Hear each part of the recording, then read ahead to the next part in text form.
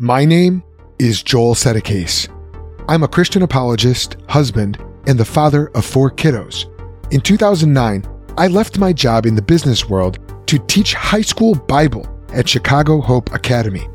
That decision would set me on a journey that would bring me first to seminary to study apologetics and earn my master's in philosophy of religion, then into local church ministry, where I became a youth pastor and eventually an interim lead pastor, and then to joining Cru and launching the Think Institute in 2019. Now, I'm on a mission to help fathers lead their families in defending the Christian message.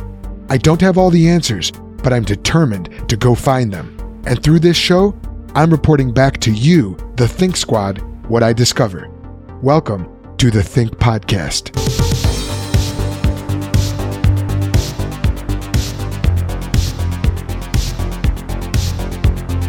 Really quickly before we start, if you have an interest in the intersection of fatherhood and apologetics, as I do, as well as philosophy, theology, and many, many leather-bound books, I want to let you know about our online community, the Think Squad group on Facebook.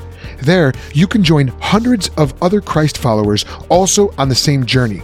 We trade apologetic stories and strategies, discuss philosophical and theological questions. It's like a huge late-night bull session in your favorite cigar lounge, and it's actually led to some real-life hangouts as well. So check it out, the Think Squad Facebook group. The Think.Institute, also Yep. YouTube page, The Think Institute. He's a really cool Christian apologist. And he's very nice, pretty well read, and patient, actually. All great attributes to have. So, Joel, if you're ready, we can go ahead and start taking questions. Are you ready? Sure. Yeah. Excellent. Cool. As before, Joel may be recording for his own purposes. So, Yes. Be warned. If you want to ask questions, put in AMA questions chat up the top. If you want to ask yourself, just put VC in the question before your question so I know to unmute you so you can talk. All right, let's see here. Let's see.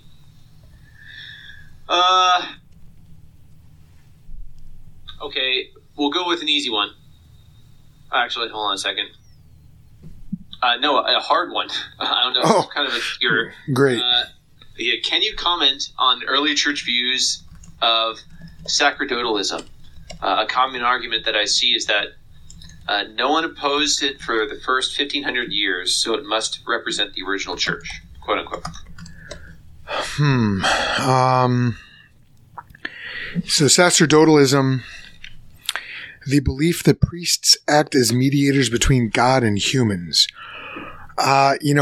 This is probably above my pay grade. What I would just say is that when it comes to any kind of doctrine or church tradition, the ultimate guide is never history or even you might say autonomous reason. It's always scripture. So when it comes to, who's the mediator between God and man, the scripture is clear that it's the Lord Jesus Christ. There is no other name given from heaven among men by which we must be saved. And 1 Timothy 2:5 says, there is one God and there is one mediator between God and men, the man Christ Jesus. So that excludes all rivals right away, right from the get-go. So the idea that, the Romanist idea that a mere mortal man can stand in the place between God and man in any way analogous to what Jesus does is an unbiblical idea. There are ways that we intercede for one another. As a father, in a sense, I stand between my family and God in that I'm the head of the household. I represent my family. I represent them before God in prayer, but I'm not a mediator in any sense that Jesus is, because Jesus is my mediator, just like he's my wife and kids' mediator. Jesus is the priest. Jesus offered the perfect sacrifice. Jesus offered the blood. So all those old Testament, those beautiful images, those types and shadows of Yom Kippur, Passover, those all point to the Lord Jesus. He's our one mediator. So even if it were uncontested, which I really can't speak to that, I don't think that's true, but even if it were uncontested, Scripture would have been contesting it. So this is all predicated on the idea that I do understand what the question is asking. If that's the case, then I would say that there's been a witness against sacerdotalism since the beginning. Excellent. All right, cool. Hope that satisfies you. We have a combo question from Maximo. Quote, is God's essence one? And if yes, then why, quote unquote, why worship God through a Trinity? Is God's essence one? Yes, God's essence is one. The Shema in the Torah, which was the most important belief that the Jewish people had, the Israelite people had, goes like this: Hear, O Israel, the Lord our God, the Lord is one. Or Yahweh our God, the Yahweh is one. There's different ways of interpreting that, but yes, it's absolutely true that God's essence is one. And yet the word for one is echad, which is the form of one that is not restricted to a mere monad, but actually can encompass plurality within the one. We get a little bit of that, like if we say like mono versus uni, those different prefixes, they both mean one, but they carry different connotations, maybe. Think about the term that's on our, I believe that on our coins, e pluribus unum, if you're in the United States, out of many, one.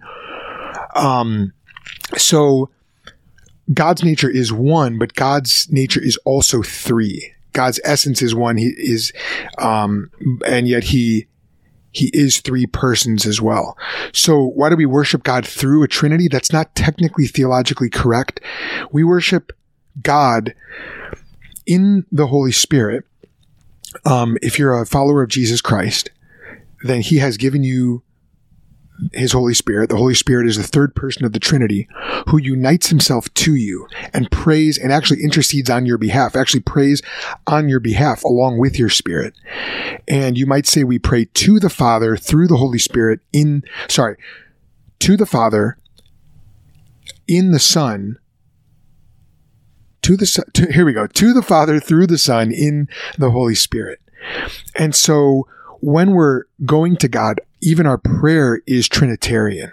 So our belief is Trinitarian. The Bible teaches Trinity, the triune nature of God. But it's important to remember that that's right in the word Trinity, it's triune, three and one. So why do we do it? Because Scripture tells us to. Jesus says that we are to be baptized as disciples in the name, singular, of the Father, Son, and Holy Spirit. So this doctrine is thoroughly biblical, and then it also explains reality as we understand it. Philosophers for millennia have been trying to solve the problem of the one and the many, the unity and then the particulars, instances and then the categories that unite them. And so the question is, what's more fundamental, diversity or unity, oneness or plurality? And the Trinity solves that problem, because it turns out that both oneness and multiplicity or diversity are equally ultimate. They're both equally fundamental, because both arise from God's nature. So when God created the universe, he didn't just create one thing, a monad, nor did he create a universe of totally separate, discrete particulars. But we have the particulars and we have the unifying principles, like categories, like unifying principles that unite those particulars together.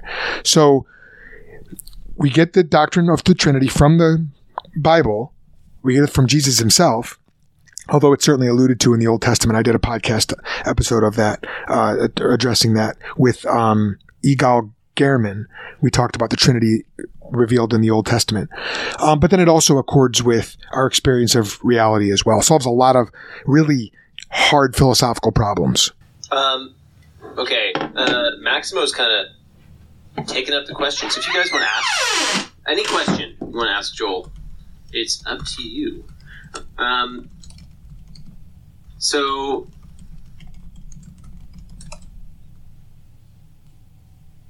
Okay, we have one. Okay, beef jerky, please deliver, because I don't want to give all the questions to Maximo. Sorry. Oh, he's typing. Oh, pressure. Maximo, do you want to have an exchange really quick with Joel on this question? Because it looks like you have some... Okay, no worries. So I'll go ahead and unmute Maximo so he can elaborate a little bit on his questions. Go ahead. You're unmuted, Maximo.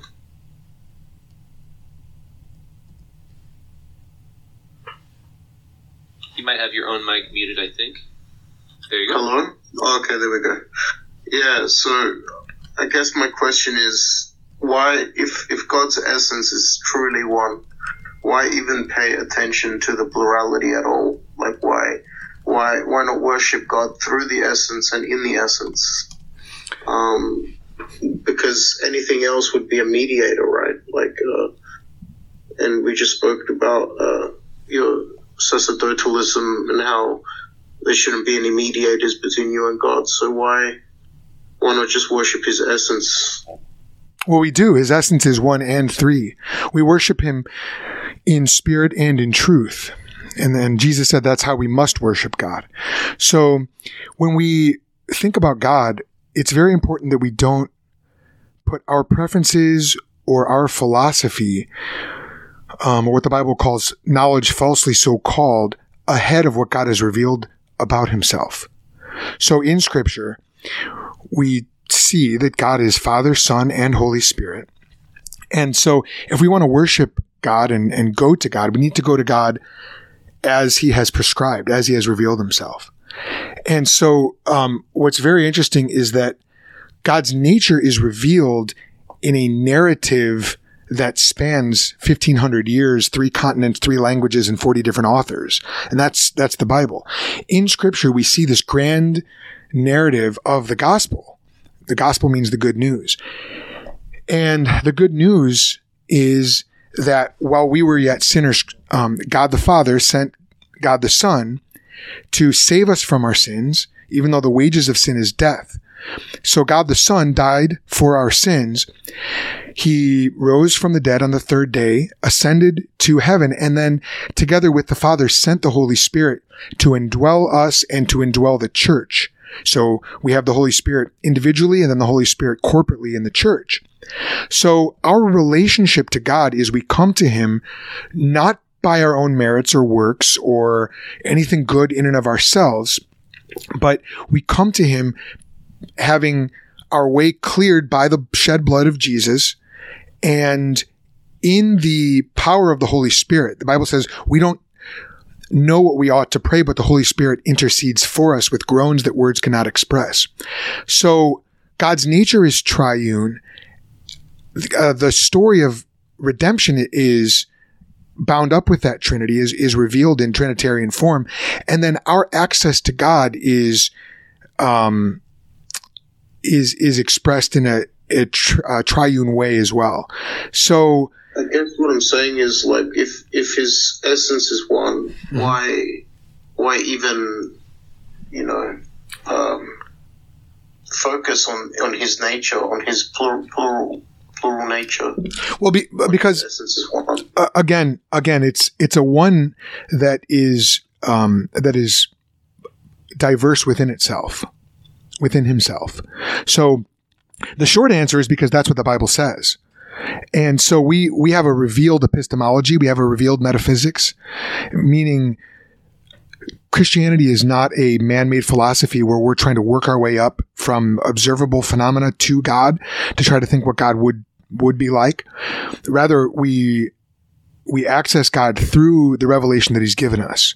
And so what we do is we go to scripture and we say, what has God revealed? Okay, God's revealed himself as Father, Son, and Holy Spirit. And this is how he tells us to worship him. So by worshiping him this way, we're being obedient. For Christianity, he wasn't revealed in this way. Like, I don't believe there are Trinitarian Jews. Like, I've never... Oh, sure there are. Yeah, there are absolutely Trinitarian Jews. I'm married to one. Because they're Christians, you know. What? But what I mean is, like, before Christianity, there were no Trinitarian Jews, like a Jew that believed in a three-natured God, a tri-natured God. Yeah, so God's revelation is revealed progressively. So you bring up a good point there. That being said, I happen to be of the opinion that natural revelation or general revelation itself does actually point to a Trinity. The Trinity is one of those things that when you realize that that's God's nature, you look around at creation and you go, oh, that makes sense. I can't believe I missed that. You know, so we look at like the laws of logic. We look at the unity and diversity in nature and we go, oh, of course God would have to be triune in order for creation to be the way it is. But you're right. God didn't expressly reveal that to us in propositions prior to the coming of Jesus Christ. So thank God that God did send Jesus, because it makes a whole lot of sense out of creation that we experience.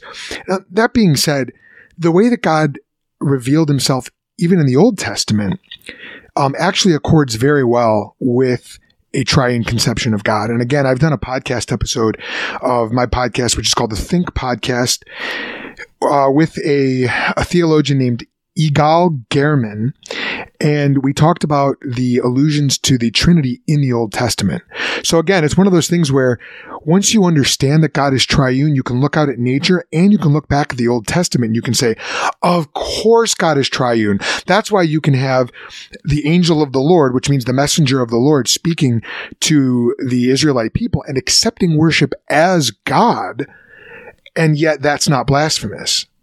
It's because he's the second person of the Trinity. That's why when Jesus shows on the scene, we can get statements in the New Testament that says, a bit of an eisegesis right there. Like, you're kind of presupposing that he's the second person of the Trinity. Well, no, it's just an angel. Well, if it's an angel, then it's a fallen angel, because no angel ever accepts worship as God. That would be totally inconsistent with the witness of the rest of Scripture. And again, the angel who comes is the angel of Yahweh. He's the angel of the Lord. So he's not a fallen angel. Isn't it Metatron? Metatron is a Gnostic concept, and it's possible that Metatron is Jesus, but there certainly is a conception. So even right there, you're obviously aware of some of the Second Temple Judaism, Judaic ideas that there was like a second Yahweh, a second power in heaven, Metatron. What that is to the best of my understanding, those are pre-Christian attempts to understand how there can be an angel of the Lord who accepts worship as God. But you also have the Holy Spirit acting analogously in the Old Testament to how he acts in the New Testament era and in the current era, the church era. So you've got him, resting on Saul, or you've got him empowering Samson, or, he's clearly not an impersonal force. He's clearly personal. David prayed, "Take not your Holy Spirit from me." So he's dwelling with David. And in the New Covenant era, after Pentecost, we find that all believers have that same Holy Spirit. So, when you put the data together in the Old Testament, and in light of the New Testament, which is how we must interpret Scripture, because again, Scripture is progressively revealed, the Trinity makes sense of both the Old and the New Testament. And we have that codified or solidified in Hebrews 1:1 and 2, where it says, in the past, God spoke at many times in many ways, but in these last days, he has spoken to us by his Son. So right there, we have the interpretive principle. It's not eisegesis. It's actually exegesis. And it's very much in line with the principle of the analogia fide, the analogy of faith, which is that Scripture interprets Scripture. So when Jesus comes, that's God revealing himself in human form, that he now is our interpretive principle for everything that's come before, which Scripture says, which Paul says, it was written for our instruction, But Jesus authenticates the Old Testament, and he also authorizes the publication of the New Testament when he says the Holy Spirit will guide you into all truth and remind you of everything that I've said. So no, to answer your question, it's not eisegesis, it's exegesis, and it's reading it's reading Scripture in the way that Scripture prescribes itself to be read, which is through the lens of redemption, through the lens of the gospel, ultimately through the lens of Jesus Christ. All right, excellent. I'm gonna cut you the exchange off. If you want to have another question later, Maximo, I'll go ahead and unmute you. If I'm going to server mute you, just let me know. At the end, if I do mute you, if you're leaving the room, I can unmute you. So that's just how the room works. Next question. Again, you can ask your questions in AMA questions chat just above here. And if you want to talk with Joel or ask him the question yourself, just put BC in the question. So Beef Jerky, do you believe that God, the God that the Christians, Muslims, and Jews believe in is the same one? Well, by definition, there's only one true God. So the God of the Muslims, the God of the Jews, and the God of Christians, if any of them are worshiping the true God, then it must be the same God. By definition. Ontologically, there can literally only be one God, but by definition. That being said, you have to look at the definitions that they use. For the Muslims, they worship a monad, a Unitarian concept of God. God is not triune. Modern day rabbinical Judaism also worships a monadic concept of God, a Unitarian concept of God, whereas the Bible teaches God is triune, so Father, Son, and Holy Spirit. So the true God is triune, and Jesus in John 14:6 says that he is the way and the truth and the life, and that no one comes to the Father except through me. What he's saying there is not just that he's a prophet and no one comes to the Unitarian God except through him, but he's calling God Father, therefore indicating he's talking about God the Father as the first person of the Trinity. So he's alluding to the Trinitarian God, the true God. And he's saying that I, Jesus, am the access point by which all men must come to God. So in that sense, because God is triune and Islam and modern day rabbinical Judaism do not worship the triune God, by definition, it must not be the same God. And a quick and easy way to get there is to ask a Muslim person and a Jewish person if they believe Jesus is God, if they believe Jesus is Yahweh. Or you might even say, is Yahweh God to the Muslim? And they might try to say, well, yeah, Yahweh is Allah, but then Yahweh is triune. So, definitionally, they cannot be the same God. Now, as to, what happens when a Jewish person, for example, prays to the God that they believe in and says, please reveal yourself to me. If God hears that and sends them an evangelist, a Christian evangelist, and says, hey, by the way, Jesus is Lord. Let me tell you the gospel, how you can have your sins forgiven, how, the Messiah came to forgive you of your sins. And, so clearly at that point, the true God heard that Jewish person who was crying out to him.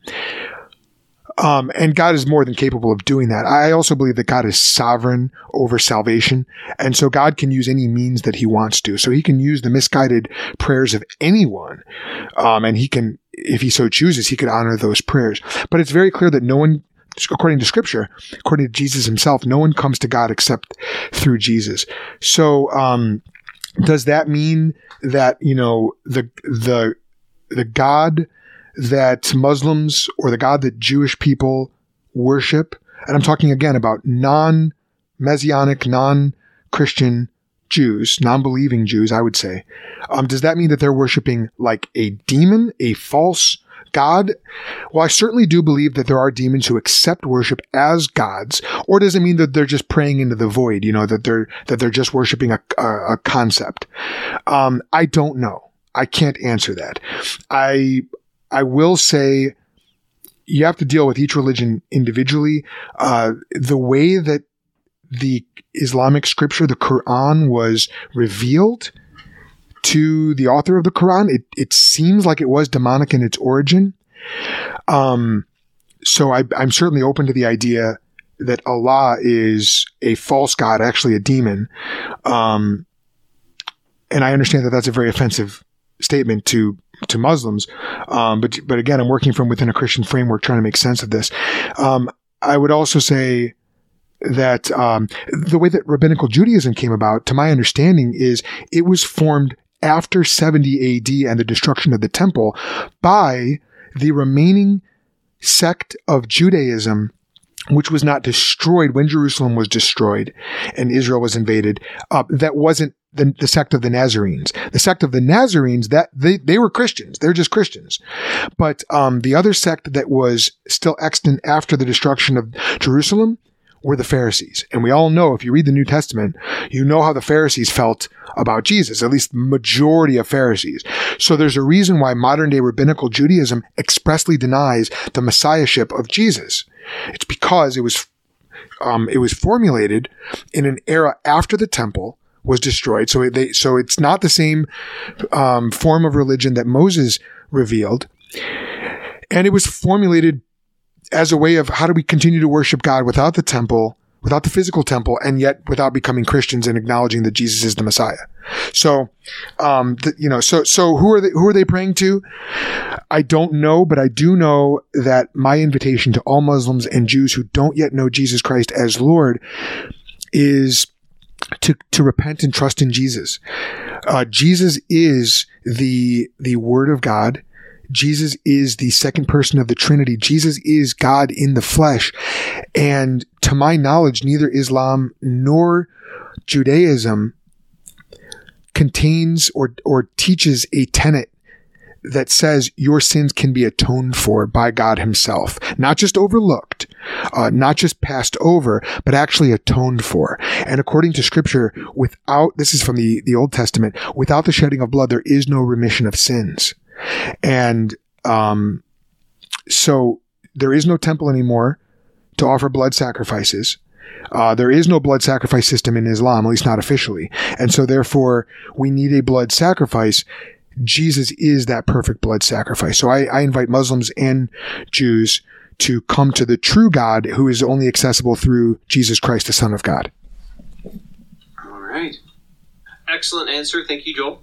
I'll go ahead and unmute Dirty Dan. Dirty Dan, are you there? I'm just going to go ahead and unmute you in just a second to go ahead and ask your question. Okay, go ahead, Dirty Dan. You can talk. Hey, Joel, I really appreciate the chance to be able to talk to you. I have pleasure. A question that kind of, it's a two-parter, but the first part is very short, if that's okay with you. Yeah, that's fine. Okay, so under your Christian framework, do you accept the idea, the overarching narrative that God is all-powerful and omnipotent? Yes, properly defined, yes. Okay, so the question I had is, how do you reconcile the belief that one, God is omnipotent, but also the paradox of omnipotency that comes with can God create a rock that's too heavy for God to lift? Yeah, good question. I get asked that quite a lot, which you can imagine why. Because remember when I said yes, God's omnipotent but properly defined? Yes. Okay, so that proper definition has some parameters. So one of the things we believe as Christians is God is the standard by which we judge all truth. God is by definition true. And what is true must accord with the laws of logic, which incidentally, the laws of logic are also an expression of God's perfectly logical nature. So what that means is that because God is perfectly consistent within himself and totally non-contradictory, again, getting back to him being the basis of logic, God's attributes can't logically contradict one another. So God's omnipotence, we have to understand God's omnipotence in light of his truthfulness. So what that means is God's omnipotence must not be defined in a way that creates a contradiction. So, can God create a rock so big he can't lift? seems to create a logical contradiction because God would be both omnipotent and non-omnipotent. That's just a problem not only for Christian theism, but it's a problem for logic in general. I mean, an atheist, anybody would have the same question. Just, can there be a concept of omnipotence in which it is also non-omnipotent? In other words, what we're really asking, break it down to its rudiments, is can A equal non-A in the same sense at the same time? And the answer to that is no, because logic is necessarily true. Logic must obtain necessarily. So, is God all-powerful? Yes. But God is also perfectly consistent within himself, within his own nature. So that omnipotence does not entail any kind of logical contradiction. It's like, can God lie? No. Well, does that mean God's not omnipotent? Well, no, because there's nothing in the concept of omnipotence as it actually obtains in God's nature that would require God, who is perfectly truthful, to be able to lie. That's not a limitation of God. That's a strength. It means God is perfectly consistent within himself. The benefit of that for us is that not only does it mean we can perfectly trust God, but we also can trust God not to violate his nature. So when God makes a promise, he is guaranteed to follow through on it. And as a Christian believer, I find great comfort in that because I look at, when I experience hardship in my life, and this is getting a little off track, but I think it's germane still to the question. I look at Romans 8:28 through 39, and I see the incredible promises about how God works all things together for the good of those who love him and are called according to his purpose. And I say, well, I'm banking on that promise to be true. Can I really take that promise to the bank? Yes, because God is perfectly consistent. He cannot lie. He cannot and will not ever break his promises. And that does not negate his omnipotence, because omnipotence isn't just whatever we want to define it as. Omnipotence actually has its definition rooted in God, just like all of his attributes are. God is not adhering to some external standard of omnipotence.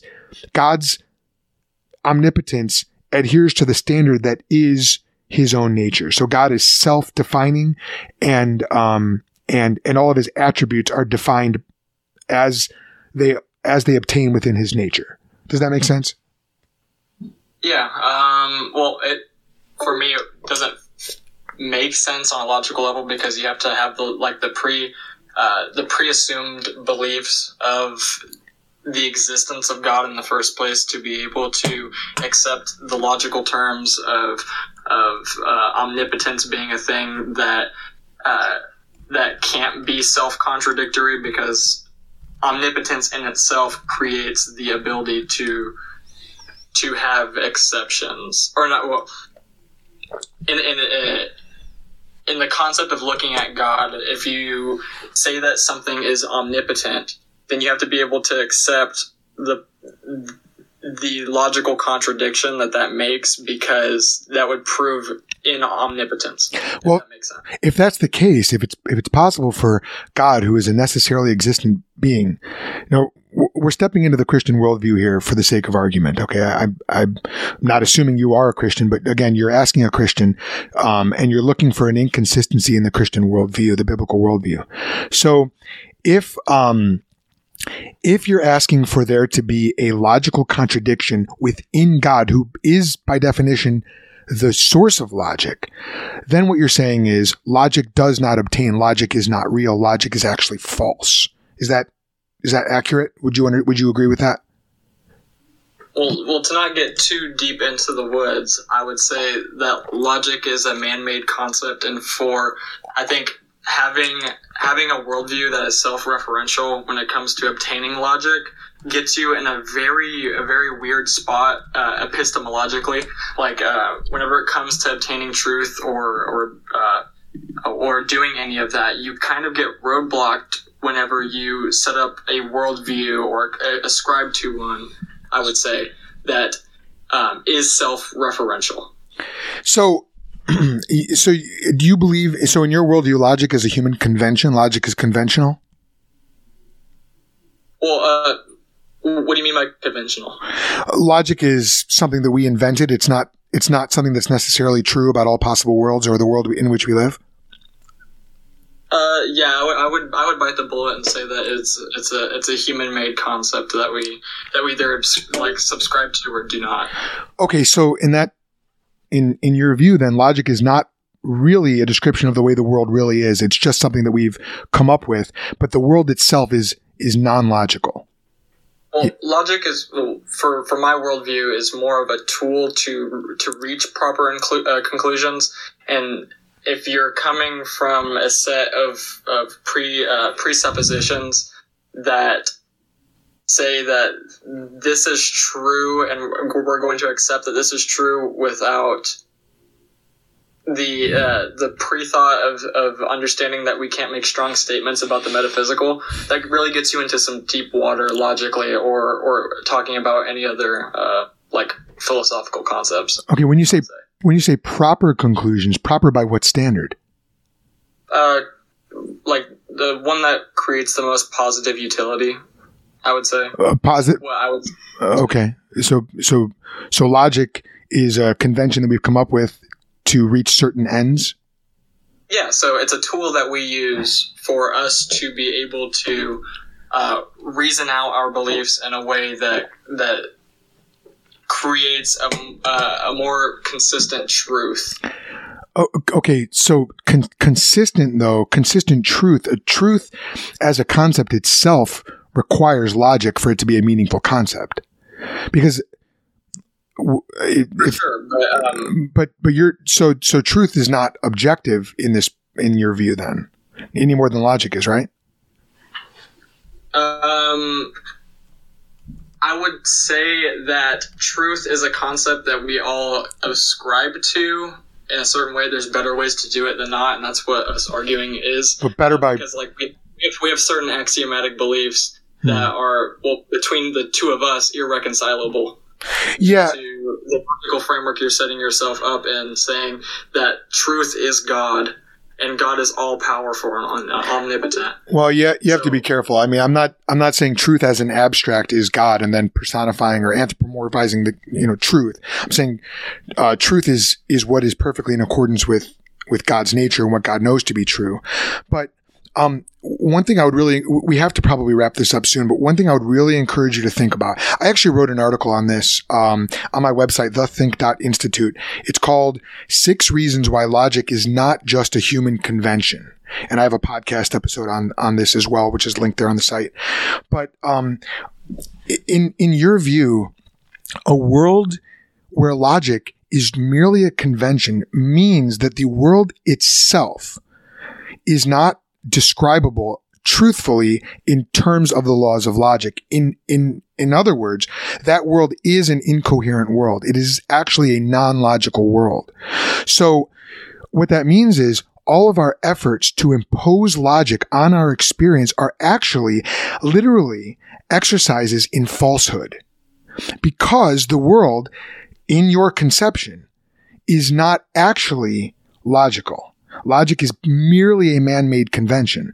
Now, there's more problems with it as well, because if logic is merely a man-made convention, then there is no obligation for either you or I to adhere to the same laws of logic, which means you might express your view to me, and I might say I might interpret your view to mean the exact opposite of what you just said.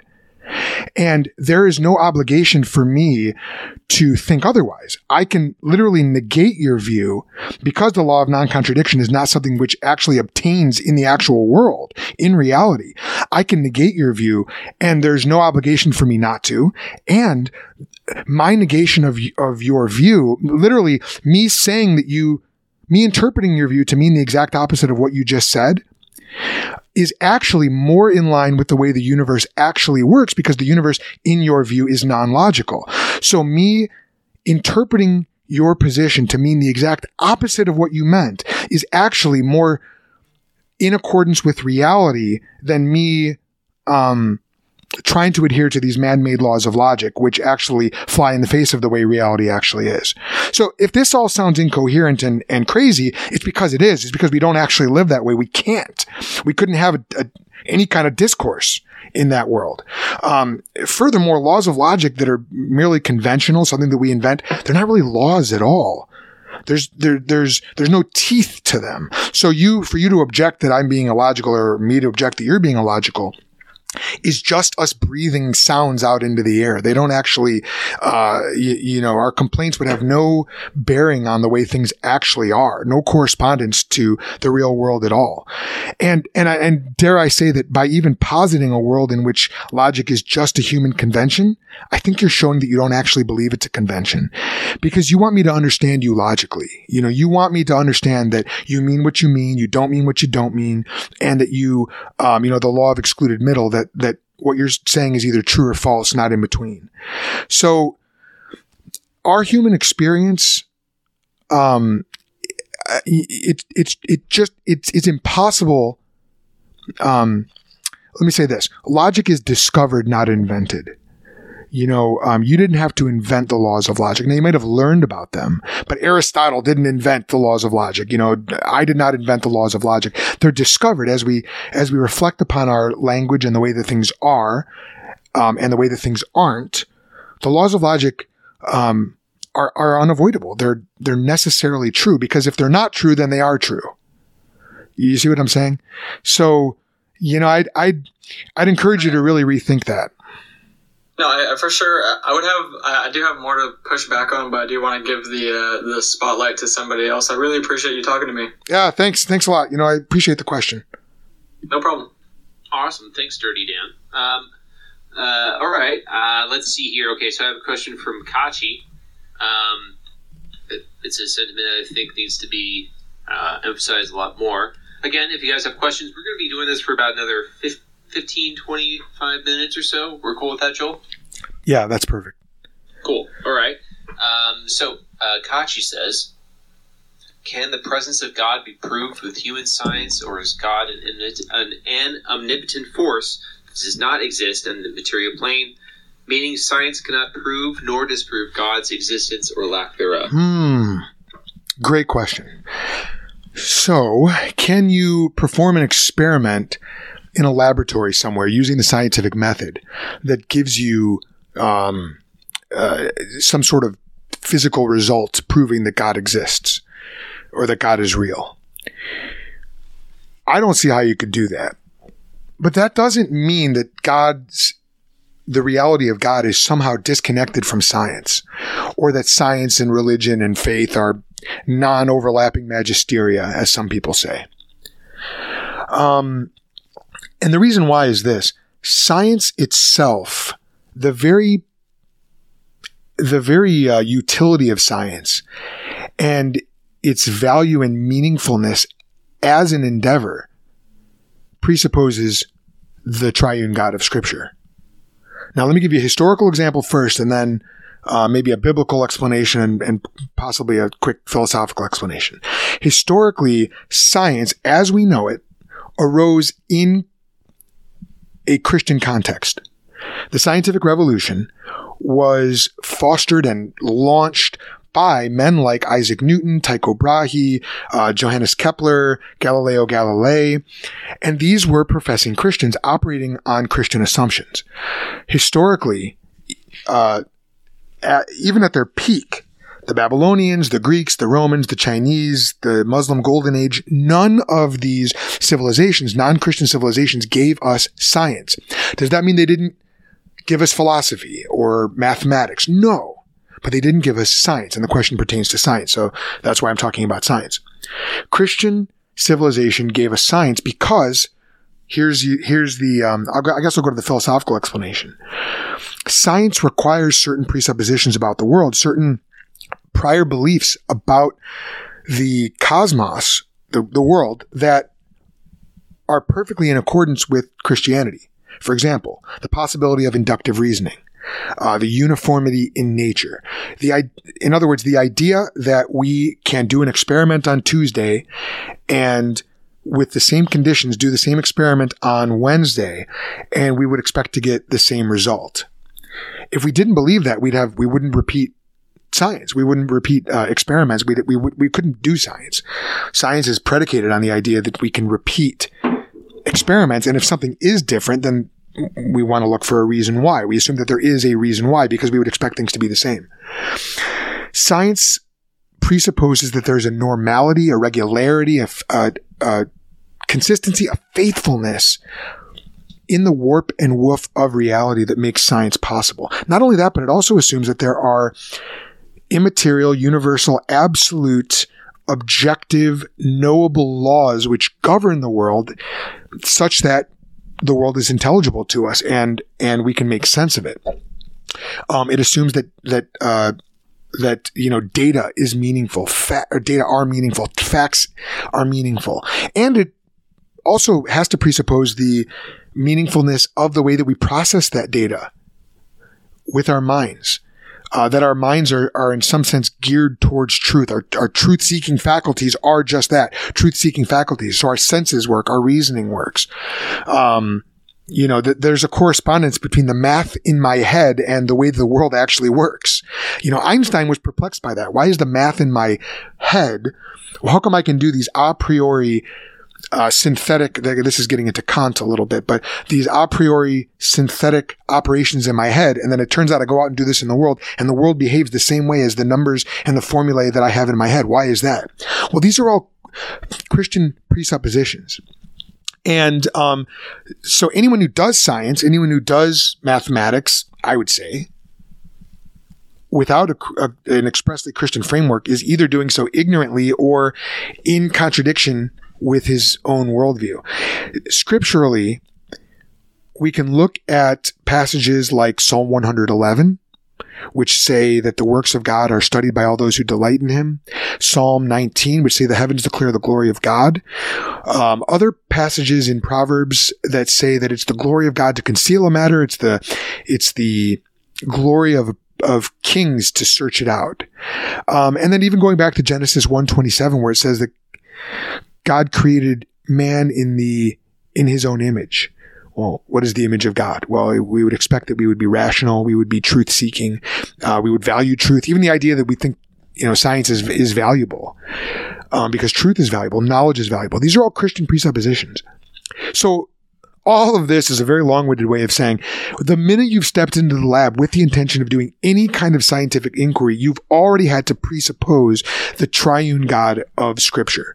There is no other conception of God or of a metaphysical scheme for the universe which authorizes us epistemologically to engage in anything like scientific inquiry. Now, that's not to say you can't do science and be an atheist. There are plenty of atheistic scientists, but they're doing so inconsistently. There are Muslim scientists. They're doing it inconsistently. There are pagan scientists and they're doing it inconsistently. And that's not just me making assertions. I mean, investigate the worldview, investigate the Christian worldview, see if it leads to science. I think I've just made the case that it does, humbly. But investigate the worldview of any scientist. See if there are fundamental presuppositions about the way the world and the human mind and the laws governing the universe and God. See the way see what are the natural entailments and implications of those presuppositions. Do they lead to the conditions that would give rise to science? And they don't. I've yet to see one that does. I think by the time you enumerate all the necessary preconditions, as people say, for intelligibility of the universe that make science possible, well, you're talking about the Christian worldview at that point. So so again, the long and short of it is, by the time you've stepped in the lab and you intend on doing science, you've already had to presuppose that that God is real. Excellent. Okay, thank you for that answer. Okay, sorry, there was a bunch of memes being spammed in the questions chat, so let's see if I can find... I think we have enough time for maybe one more question. Cool. Let's see here. We'll end it in a... let's see if we have one from somebody that hasn't asked one yet.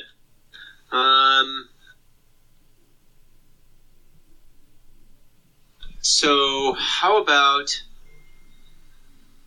Okay, I'll give you guys just a second to ask one last question, and if it's good, you can ask it yourself. Hope somebody's any question you want, Mr. Crano. Joel is a Christian apologist.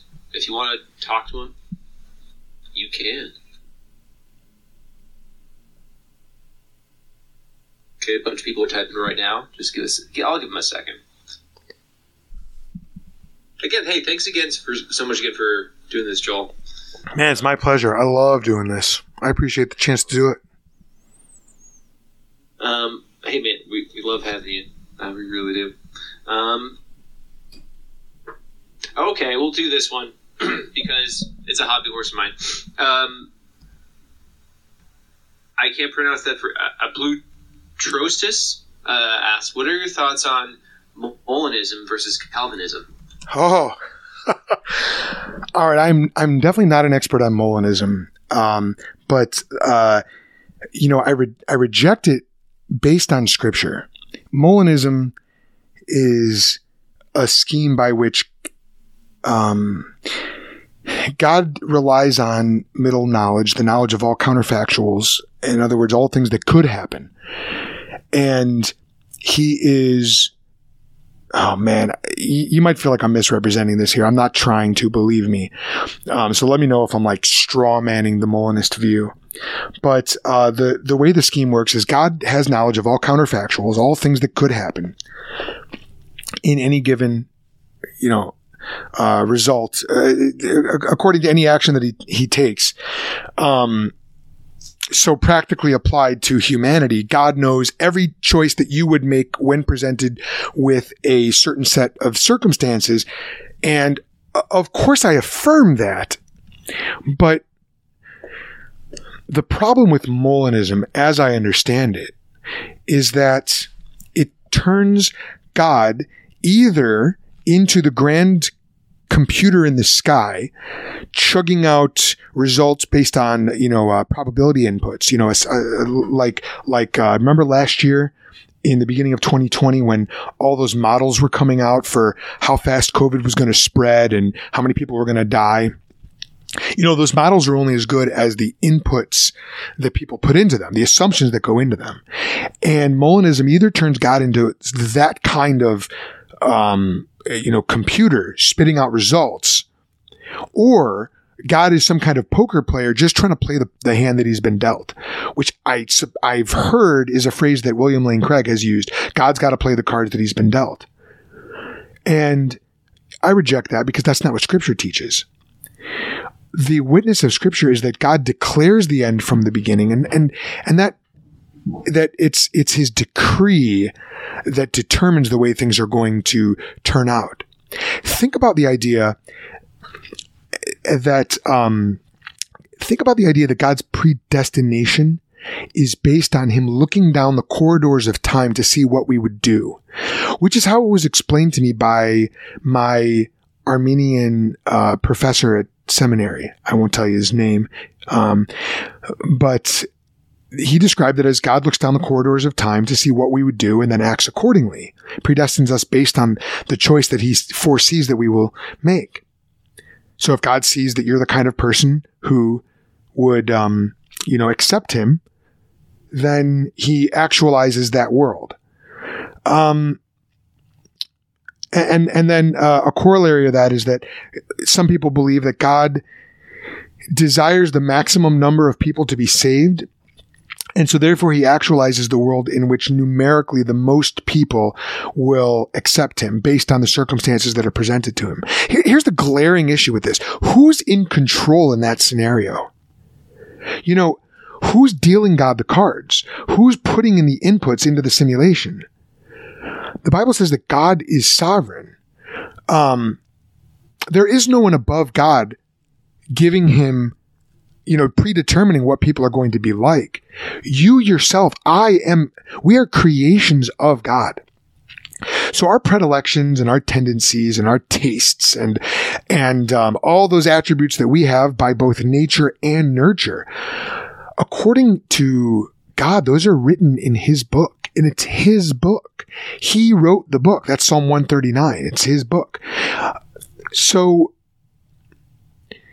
the idea that God has to deal the cards or play the cards he's been dealt, or that God is in any way out of control when it comes to who you are and how you would be and what choices you would make.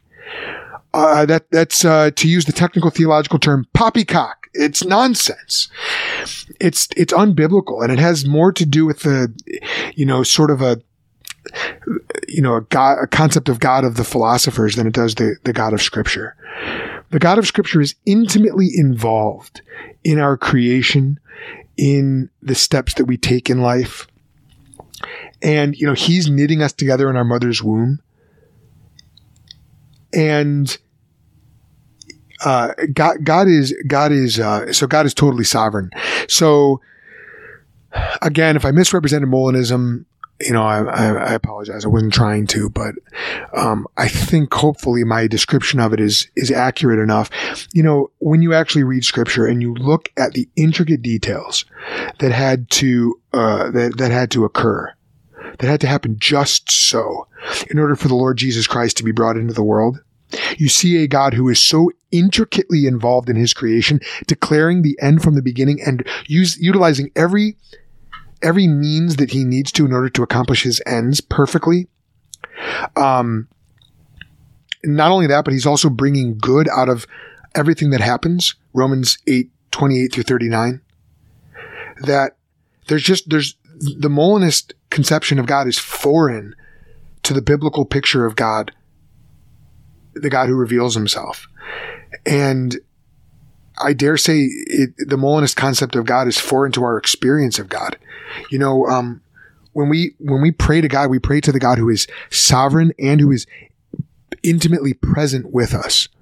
He has lordship. And John Frame talks about the attributes of lordship being control, authority, and presence.